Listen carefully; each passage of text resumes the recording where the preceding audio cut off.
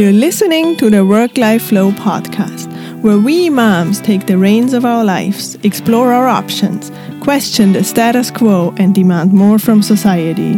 Here we come together to tell our stories and share tears of frustration as well as tears of joy. But most importantly, we come together to inspire you to create a work-life integration that works for you. So pour yourself your favorite beverage and come hang out with us.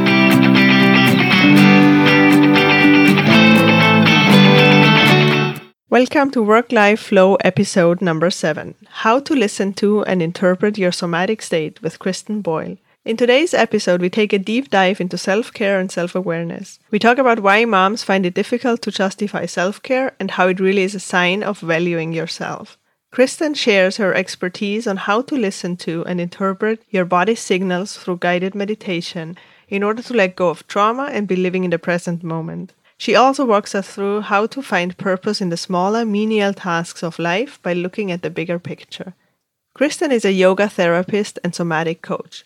First and foremost, she sees herself as a visionary and healer, facilitating your connection to self and transformation through guided embodied meditation and intentional dialogue. Kristen is a single mom of a teen and tween and an entrepreneur. Her life's work is dedicated to the study of yogic philosophy as it applies to modern-day life and supports our own self-knowledge, growth, and transformation. And with this, let's welcome Kristen Boyle. Thanks, Kristen, for having me. Thanks for coming on.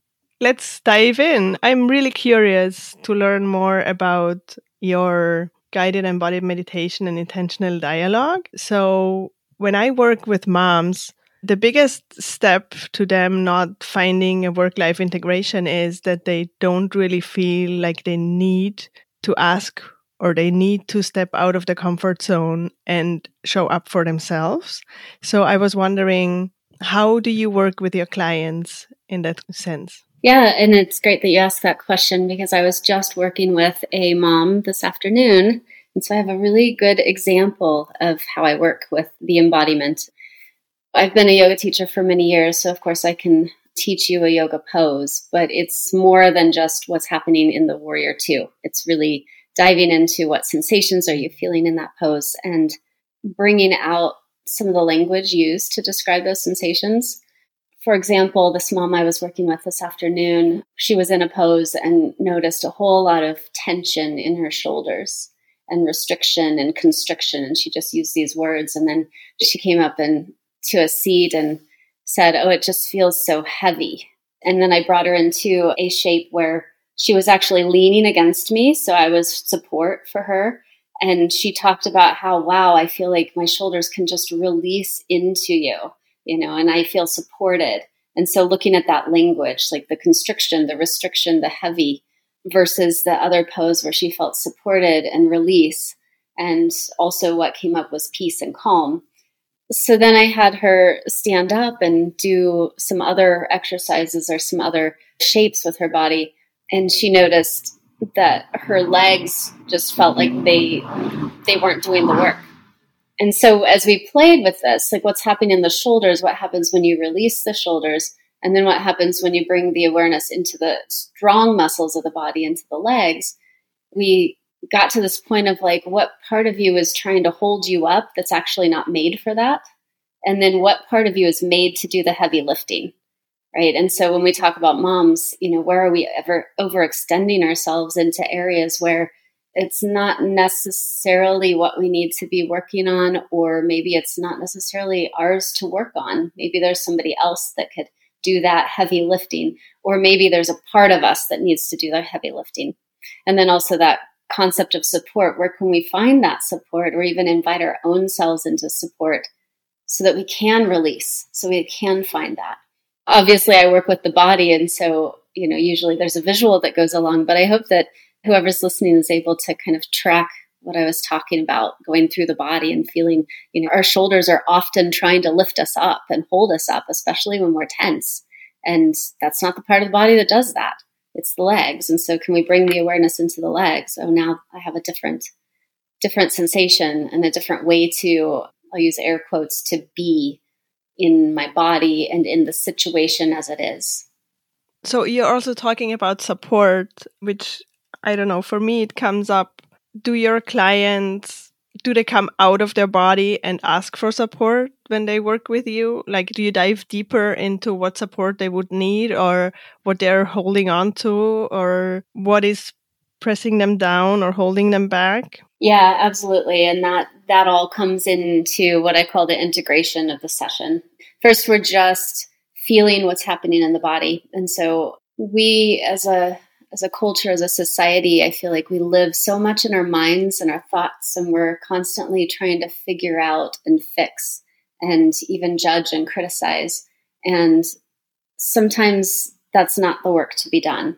And so can we literally drop below the level of the mind into the body and start to feel what's happening in the moment? And then without trying to figure it out or reason, like I don't need to know why it's there. I just need to know it's there. Then I can start to work through it from a different level of knowing than what the intellect, because the intellect can get muddled with all the shoulds and I need to and I have to. And then we go down this spiral of self-judgment and criticism. And that's not going to help us solve the problem at hand, right? That's just our old story that we've told about ourselves. So we're trying to move deeper than the story. And then I think what you were getting at maybe was like, where do I need support in my life and where can I get support in my life? That kind of thing. And yeah, that can absolutely come out in the session. It all depends on how things show up and how we work. So that's the intentional dialogue. We really work with what's present right now. And then as we're in poses, sometimes clients have asked me for support. Hey, can you support me here? And for this particular client, she was seated on the ground and I just leaned her back into me. I was standing and I leaned her back towards my legs. So I had lots of support for myself, but she could actually give me her full body weight and just almost relax into me. So without telling her, I'm giving you support, she felt that shape and the concept of support came up for her. I can see that can be really helpful when you're super overwhelmed and being able to let go in a safe place. I think this is a really, really great space that you create there. I trained in yoga after having had my second kid. And it was an interesting story because I never thought, I'm not a very flexible person. I'm not one of those extremely spiritual people, but that space, it was just what I needed, I think, to heal from the birthing, from everything that motherhood needed me to be. It was the first time that I was away from my second baby, actually, for a whole day. It was a couple of weekends. So it was an interesting time for me because it was the first time away, but it was also something that I really needed. And it was the first time that I dove deep into self-care. I think it was more of a journey for myself, finding myself again and taking care of myself for the first time after having had the two kids. I think yoga is such a special place and such a special practice that you can have. Whenever I'm overwhelmed, I come back to it. I'm not an extremely regular practitioner, but I know that I feel better when I come back to it. So I truly believe that this combination of mind, body, it is so essential that we connect back to it. And if we think about the pandemic at the moment, I think yoga is what has helped me get through it with the resilience that I've mustered. Yeah, I love that. And I can completely relate. I did my yoga teacher training when my daughter was 1 year old. And so it was between my two children. And I actually first focused on prenatal and then postnatal yoga. So that was kind of my beginning. And then I recognized very quickly that there was so much more than just going and getting a workout and doing some poses if you brought that piece of mindfulness to it. I kind of language what I do as somatic coaching because I am coaching you or teaching you, showing you how to attune to your body more, and your body being soma, getting into the somatics. Because when I talk about being a yoga therapist, people get kind of muddied and like, oh yeah, I practice yoga in this studio. And then my response is usually, well, if you're working with me, you may or may not do a yoga pose. It's different than that. And all we're looking for is for you to be able to attune to sensation. And I think that in itself is relieving. And maybe that's what you experienced too when you were in your teacher training, and just really getting that time to focus on your own self. Yes, absolutely. And then for me also the revelation that I needed to take care of myself more, that it's okay to be away. My kids, they were not by themselves. My husband was with them. And so, they were in a safe place. I could totally let go there and be myself, have, as usual in yoga, I think you always have very deep conversations. You open up with your deepest problems and things that worry you. When I talk about work-life flow, it's you, your family, or relationships, and your work, and how to integrate them. And you have to work on all three to make, within the three, you have to do some work, but then also you kind of try to integrate the three of them. But I always start out with yourself. And I find it so difficult to convince some of the moms to actually take the time and invest in their health, in their self-care. The responses I usually get is like, I don't have time for that. I don't, I think what I want to say is that sometimes my clients are very disconnected from like what you do somatically. Like they're very disconnected from their body and what they need mentally. And so I just love the idea that you bring those two together. Mm-hmm. Do you have these oppositions? Like, do you have moms, or I don't know if mostly you work with moms, but do your clients have these self-doubts of, I don't want to spend money on myself, or I don't want to take that time? Oh, yes, absolutely. And I think moms particularly struggle with it. And this is where my study of yoga philosophy and the spirituality of yoga comes into play, because yoga really is, some people refer to it as self-realization or self-actualization. The key word there is self. You are learning who you actually are. And it's not selfish, although I would say that many people need to become a little bit more selfish. Other people need to become more selfless, but it's really about attuning to your own self, that deeper self, and valuing yourself first and foremost. And if you value yourself, then making an investment in yourself becomes more like, oh yeah, of course I would invest in myself, because we invest in things that are valuable, right? And so whether that's a chunk of money or a chunk of time, either way, it's an investment in something that you value first and foremost. And then, self-care, I'm sure that you talk to your moms about this too, is that self-care can happen in just one moment, one instant, one breath. But it takes a long time of peeling back the layers to feel like that one instance or that one breath can connect you to yourself. And so that is kind of the heart of what I'm doing when I work with my clients, is getting them to that sense that, it really doesn't take all that work, effort, time. It's just this one breath. But you have to first value yourself, make investments in yourself before you get to a point where that's just the way that you are. That's just your habit and your way of being. I think there is a lot of talk about only if you care for yourself, you can actually care for others, right? You have to have your cup filled to be able to give. Yeah, absolutely. Yeah, and I think we just need to hold that me first kind of attitude in a way. It's really, okay, I've got to make dinner. Before I make dinner, I have to do the dishes. And, oh yes, there's the laundry that's still laying on my bed. And I'm sharing a very real situation as I look around my home. Where do I find me first before I embark on all of those tasks? Or where do I find myself while I'm doing those tasks? That's where you find the value, I think. Mm-hmm. Coming back to the work-life integration, you are an entrepreneur, you are a mom of two, and I think you're a single mom, if I remember correctly. Yes. How do you make it work? How did you find an integration that works for you? Well, I have to say that I'm incredibly lucky, because yoga has been my through thread through everything. I started when my children were, young and not born yet. And I've been practicing and teaching and studying for many years. So it's not only my place of study, it's my physical activity, it's my spirituality, and it's my work. So I already have a integration of work life simply because I live my work and I work my life. But, not everybody has that in their life, and not everybody has that opportunity. And that comes down to what I think is that word dharma. I'm not sure if all your listeners know what that is, but it's a word that's commonly used in yoga. So dharma is loosely talked about as your life's purpose, but more than that. So there's a big overarching life purpose.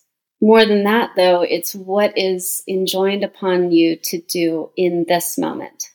And so when we can see purpose in whatever we're doing in each moment, then I feel like we begin to integrate that work-life flow, as you call it. And dharma, so what is enjoined upon me to do in this moment might be cooking dinner, right? But if I don't cook dinner, then I'm not doing my purpose in the order of my home.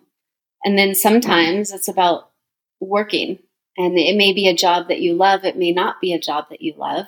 But if it's a job that you don't love and it pays the bills and you need to stay in it, then at the moment, that's your dharma, right? And so when we can elevate whatever it is that we're actively doing in life into, okay, this is my purpose in the order of things, whether it's your family or a greater community or the universe, however far you want to expand it, then we elevate that task, however mundane it is or however much you don't like doing it, into something that's purposeful. And that gives meaning. And now we're starting to integrate that into life. Because at the bottom of it all, we still need garbage collectors, and we need street sweepers, and we need cooks, and we need all these things to make life work as it is. So I think that all of us can find a purpose in what we do, but it's not always easy to do that. That's part of the practice.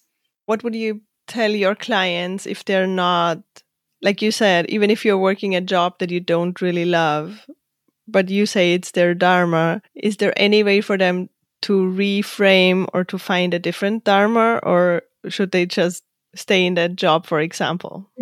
Yeah, absolutely. I think that question is always part of it is, can I leave my job and follow my dream? And I think it comes down to getting really clear on what your dream is, and does your job give you a stepping stone towards that? It may or it might not. However, if your family needs you to work the job that you don't love because you've got to pay the bills and put food on the table, then there's purpose in that. It may not be finding purpose in your job, but you are finding purpose in providing for your family in the way that you need to, right? Or in the way that's needed at the moment. And then the knowledge that things also can change.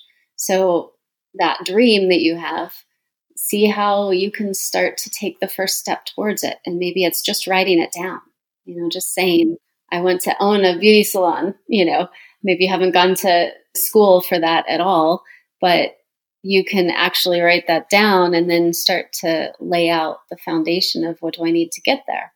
Right now I'm a server in a restaurant, but I want to own a beauty salon, start envisioning what it looks like. So it's not that you're locked into this miserable life, but I think it is finding purpose within each moment. And that makes life more purposeful, where you feel a little bit more integrated and a little bit more fuller with your situation as it is. Yeah, I can see how it is more purposeful, and it also can make you feel better about doing some of the chores that you're not liking, for example, because like you say, if you elevate it towards, well, this is what I need to do for my family right now, I can see that. How about your kids? Do they play a part in your work-life integration? Oh, yeah, absolutely. And I always get afraid of this question because my kids don't do yoga. They tell me they don't like yoga, and I almost feel like that's the crux of being kids of a yogi. But one of the reasons why I've continued on this path, especially, so I was married and got divorced, and I really questioned whether I should go back to corporate life, which is what I did before having children. And I just kept coming back to have patience, because I had purpose in the yoga studios with my students and my clients that I was teaching, but also following the path of teaching yoga has enabled me to have a more flexible schedule so I could work around my kids' schedule and activities and things like that and not feel the stress that many moms feel. So really what it started with was, okay, I've been doing this part-time for a while. Now how do I make this my business, my full-time? And that's where the yoga therapy and deeper study and deeper work came into play. The question about the kids came because, like I said, the 3-part system that I use is you, your family, and work. So the part of family, for me, for example, a lot of the overwhelm as a mom comes from having to do it all. The household. We're talking about working moms here, so everybody has work. But on top of it, it's the household, keeping the kids alive, fed and alive, right? Right. For me, it becomes important to integrate the family and to actually view them as a team so that they help everywhere that they feel. Because I think it's not only helping the mom to not have to do another job, which is the household, for example, or the cooking or whatever, but it kind of brings the relationships, they're tighter in families where they help together, where they work as a team. It brings more fulfillment, although a lot of kids will, of course, complain, but in the end, they feel needed and they feel better about being part of the family if they help. So the question about your kids was kind of like, especially since you are a single mom, you probably could need a lot of help. Oh, yeah. I often ask my children to do the dishes, take the trash out, do all the things. Yeah, so I think exactly what you're saying is about integrating the kids into the household chores and the day-to-day things that are needing to be done. And so, they're, of course, I have a teen and a tween now, so they're not like eager to help mommy anymore. It's more like, really, do I need to do that? And so the conversations get a little bit more challenging, but in the end, I remind them, I can't do my part until this other part is done, and you can help me do this part. So I keep going back to the example of making dinner because that's really what's the next step for me this evening. But getting their help, especially because they're home from school right now, so we have a lot of dishes. So getting their help to clean up the space so that then I can step in and make dinner, or having them actually cook a meal. My son loves to make tacos lately. It's like his thing, and he's very proud of everything. And so really getting him involved in that. Following their interests, I think, is a big part of it. Mm-hmm. Are your kids remote schooling at the moment? Yes, they are. Yeah. So is it the first time that you're actually spending more time with them again during the day? And have you noticed how your relationship has changed or has been impacted through it? Yeah. My daughter lives with me full time, and my son is only half time. And my daughter is the teenager, and sometimes our relationship is a little strained because we see each other every day. But the other thing that I noticed is because of her age, she doesn't need me to help her with the online stuff. So it's a different situation if you've got younger children. But what I notice is she's online all day long, and I have meetings or clients, but then I have breaks in between. So I'll pop in to check on her, and that's almost an interruption in her work. Right. So I've had to watch that. And yet I think that because she's here all the time, I feel like, I need to be doing something for her. Right. So it's that mom instinct popping in, and she actually doesn't need anything. She just needs to be left alone so she can attend school. Right. And it's kind of the same with my son. I was joking that, of course, the first day of online school, I'm the one that walks in and starts talking to him right in the middle of a lecture. And then the teacher, of course, calls on him, and he hadn't been paying attention because I was talking to him. I'm like, oh, I'm the interruption now. So yeah, I mean, it really is observing myself in this situation and where my mom instincts are actually intruding with what my children need to be doing. But like I said, that's a very different situation from having younger children where they actually need you to be involved. Yeah, my kids are a little younger, and we actually homeschool. So we homeschooled last year already. So it is a very different dynamic. But what I noticed is that a lot of families now, they kind of rediscovered their relationships because they're spending more time together. And I think it's a great opportunity to get to know your kids better and they get to know you better. And, it's kind of for them too. For them, it was so separate.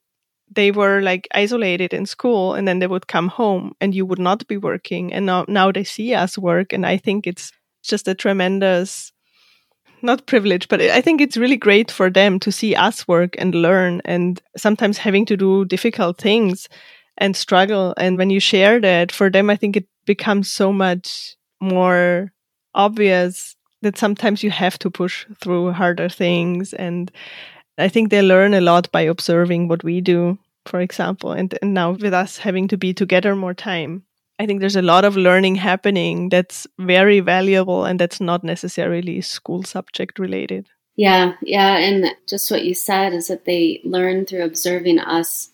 And so how are we handling the pandemic and all the changes that are happening in our lives? Or, our children are observing that. So the more grace and ease we can give ourselves, compassion even, I think that's what our children will learn, is compassion for themselves. When I taught prenatal, one of my favorite endings for my class was, "You're doing your best, because why would you do anything less?" And I think with that, we can give ourselves a little bit of compassion, because sometimes, even our best, it doesn't feel like enough, but we're still doing our best, because why would we do less than that? Absolutely. So if we model that compassion for ourselves, I think our children will start to learn that as well. Yes. Mm-hmm. That brings me to another question, and that would be, because you're guiding people in yoga, and a lot of yoga classes, when I taught, it's not so much about the poses.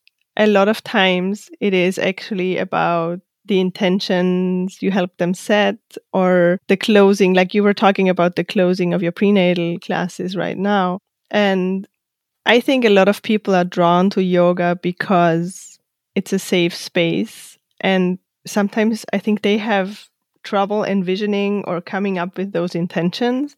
And so they really like to be guided and have somebody remind them of, like, you are enough, you do enough, you have enough, right? For example. So what would you say, or what advice do you have for people who feel stuck with where they are and they want or need to move forward? When I work with my clients, we play with that feeling of stuckness. Like, where do you feel stuck, and what's not moving forward, and what's holding you back? But a lot of it comes with just getting present, in this moment, because the truth is we only live in the present. We don't live in the future. We don't live in the past. And so feeling stuck usually has something to do with not being in the future projection where we want to be, right? And the truth is you're actually just right here. And so if you can bring the mind into the body, then you bring the mind into present moment focus. And that's where you can start to see, okay, I'm not really stuck. I just have this one step to do in front of me. And you can start to take that step. Okay, now what's the next step, and what's the next step? So I feel like it's really getting present, getting out of the head that carries you forward into the future and back into the past. And it's really hard to keep the mind here. And so we're trying to keep the mind here. And that's where liberation actually lives, is in the present moment. Well, for one, I think through the pandemic, a lot of people had to slow down a little bit and actually confront themselves with the present moment more, because in our busyness, we are just running the hamster wheel and on autopilot and just doing without really getting present and sometimes thinking about why we do things. I think this pandemic, honestly, is a huge opportunity for growth for everybody. The last question I really have for you is, where can people find you? And I think you have a program coming up. So if you would like to share more about that, how can people find you? My website is embodiedliving.academy. So the whole concept that I play with is embodied living. So you can find me at my website. If you're a single mom, I have a Facebook group called Single Moms Thrive. And Instagram, it's called Single Mom Professionals, because I primarily work with moms who feel like they're professionals rather than the ones who are managing the home. So all of those are great places to link up with me. I've got links there to schedule. I'll do just a free, no pressure call just to connect and see what's going on. I'm happy to do that as many times as possible. And then the program that I'm just getting ready to launch is more of a intense somatic coaching. It's going to be 8 weeks, and it's called Blueprint to Thrive. And really what I want to teach you are the tools so that you can continue to apply these over and over and over when difficult situations arise. Because I truly believe as a healer and a therapist, like eventually you should not need me. I'm here for little check-ins, but I really want you to be able to learn this stuff so that you can thrive, so that you can live better. And this is really what I live by. So yeah, we go through different stages through that program, embodied mindfulness, and then we examine what toxicity is in your life, your relationships, the environment that you live in, and where can we make some choices around those. Self-love, of course, and then finding flow. That sounds so beautiful. Yeah. Well, I just so badly want to teach others these skills because they are what carry me through, and keep me thriving, even when things get hard. And to be honest, things do get really hard, and I have really difficult days still. I've been through trauma and emotional abuse, and so there's a lot that can come up.